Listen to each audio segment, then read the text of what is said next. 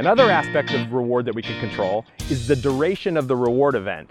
So as we go along, I can have a very short reward event and straight back into work, or I can prolong that reward event. So here we're going to watch Elisa play with her dog. She'll do a behavior, she'll release him, play quickly, out him, do another behavior, release him, play quickly, out him, and then on we go from that point. And then you'll see slightly longer rewards, duration reward events, as we go along. So go ahead, Elisa. So she asks her dog to sit.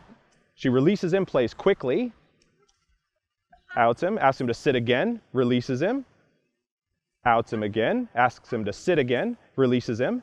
And now she'll do it one more time, but now she'll play longer.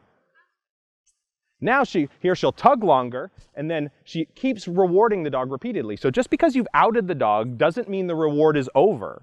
So she may have several outs and play sessions packed into one single reward event. And by doing this, the dog doesn't know when the reward event is ending. Varying that duration makes the dog work harder to get it because it's more fun if it goes on for a longer period of time. They also don't know when it's over. So there's a concept called post-reinforcement pause, where dogs have a tendency to check out after rewards. But if they don't know how long the reward is going to go on, it keeps your dog's attention and keeps them working harder the longer you go. And so she might have a quick reward, followed by a longer reward, back to another quick reward, and she can vary that as much as she likes.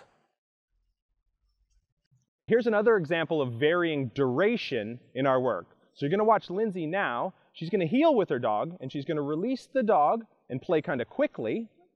And when she outs the dog, she's going to go straight back into heeling again. And now she's heeling. She releases the dog, outs the dog quickly back into heeling.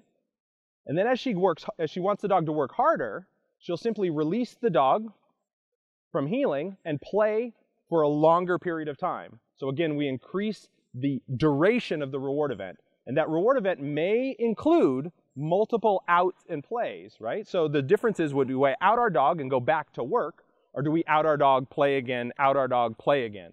And by varying that duration, we get a better performance from our dogs and a more persistent performance.